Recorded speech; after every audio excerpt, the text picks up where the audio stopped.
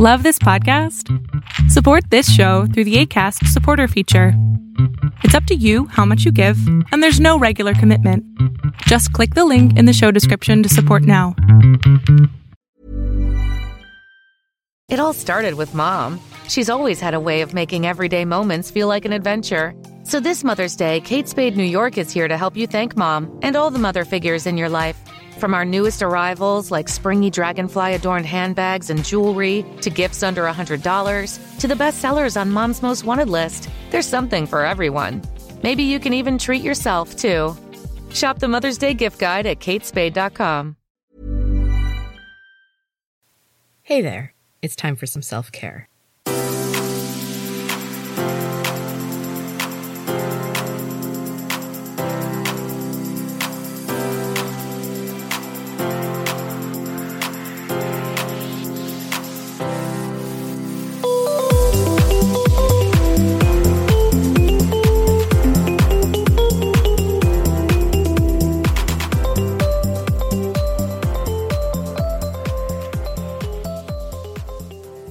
So this week's episode is a doozy.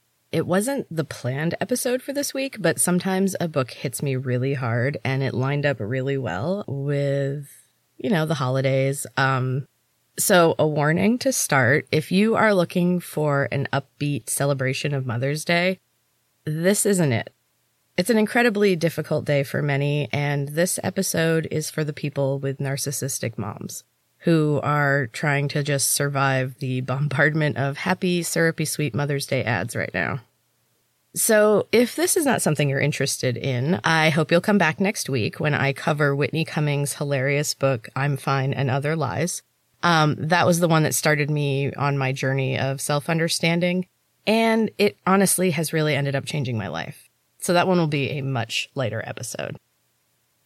Okay, so now let's dive in.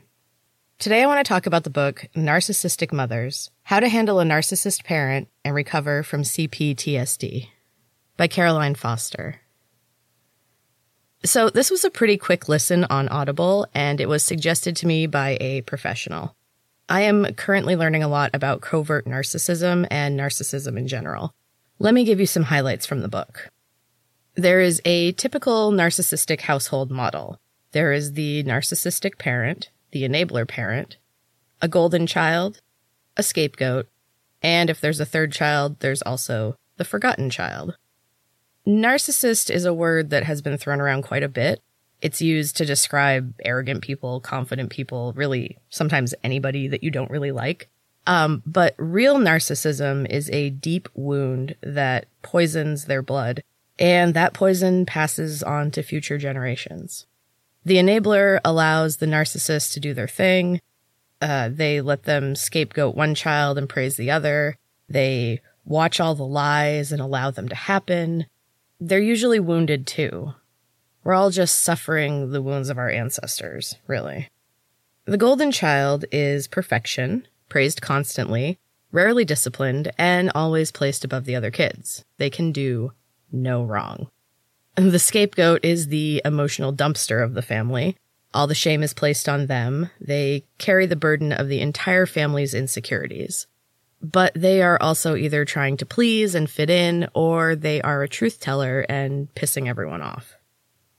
Most victims of narcissistic parents have what is called CPTSD, complex post-traumatic stress disorder, which develops from repeated abuse over a very long time. Fun stuff.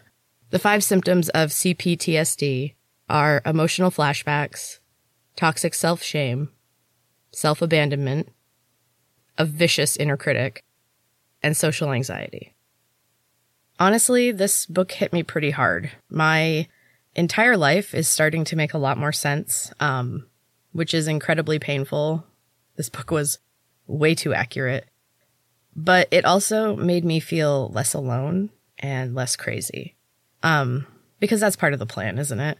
Gaslighting you into believing that you're crazy and that your reactions are the problem, not the treatment that caused the reaction, of course.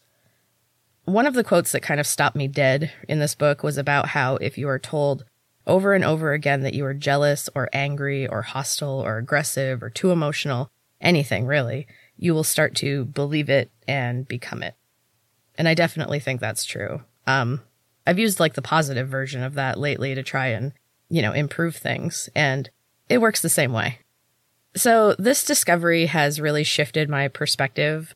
I used to view all of my memories from the perspective of a terrified little girl, who is living it and believing that it's somehow all her fault. And now I view things more as a grown, sensible adult who's looking back and going, what the fuck? And I am sorry about the language in this one, but seriously, what the fuck? Also, this book made me somewhat grateful to be the scapegoat child. It's been fucking awful, but it has made me strong and independent. And I've made it this far. I think that not enough people ask why. It's honestly my favorite question. I love hearing how other people think and what they feel and what matters to them. I love to know their motivations. This might be a little bit left over from acting classes. I guess at least my degree is still getting some use. I've been thinking a lot lately about a story that I've heard over and over throughout my life about a relative who cut off the family because of issues over babysitting. I always thought that was a wild overreaction, but I never questioned why someone might actually make that decision. I never questioned how you even get to a place where that's something you have to consider. It's never just one small thing. It's death by 1,000 cuts for your entire life. Everyone's a villain in someone else's story, remember? I understand that relative now. Life can't be summed up in quick little stories. There is so much more going on under the surface, especially in a narcissist family. Everything's a facade. All the good shit isn't actually real. It's all just for show, and it disappears as soon as you're not in public. It's all for protection, too. Every man for himself, and trust me, they make sure to throw the scapegoat to the wolves. Oh well. No going back, only moving forward. I am a story now, summed up in a few sentences, no matter if it's true or not. So this book also introduced me to the term triangulation, when the narcissist pits the golden child and the scapegoat against each other by constantly comparing and even lying to keep them apart. The narc becomes the conduit between the children and can decide what information gets through, so they control the whole story. There really is no way to know what narrative they have created to your siblings, your extended family, friends, anyone. All you can do is know the truth and accept that you will lose some people, because not everybody sees that side of the narcissist. And if you have not had a narcissist parent, you really just can't wrap your head around it. That's for all those wonderful people that are like, but she's your mom. Yeah, exactly. Anyway, here's a positive, because there is always something good no matter what is going on. The positive is that the cycle can be broken. My kids are proof. I question a lot of things in life, but I know deep in my soul that I'm a good mother. Mostly because I'm giving them everything I needed and never received. And I'm so happy that I can do that for them. They deserve everything. And that's my good part of Mother's Day. I don't really feel like it's a necessary holiday, because my kids are good to me most days. I mean, they are teenagers, but I know they love me and they love each other. And we have really open and honest discussions. And I try to always respect them as their own people. And they're wonderful. It's not difficult to lead with love.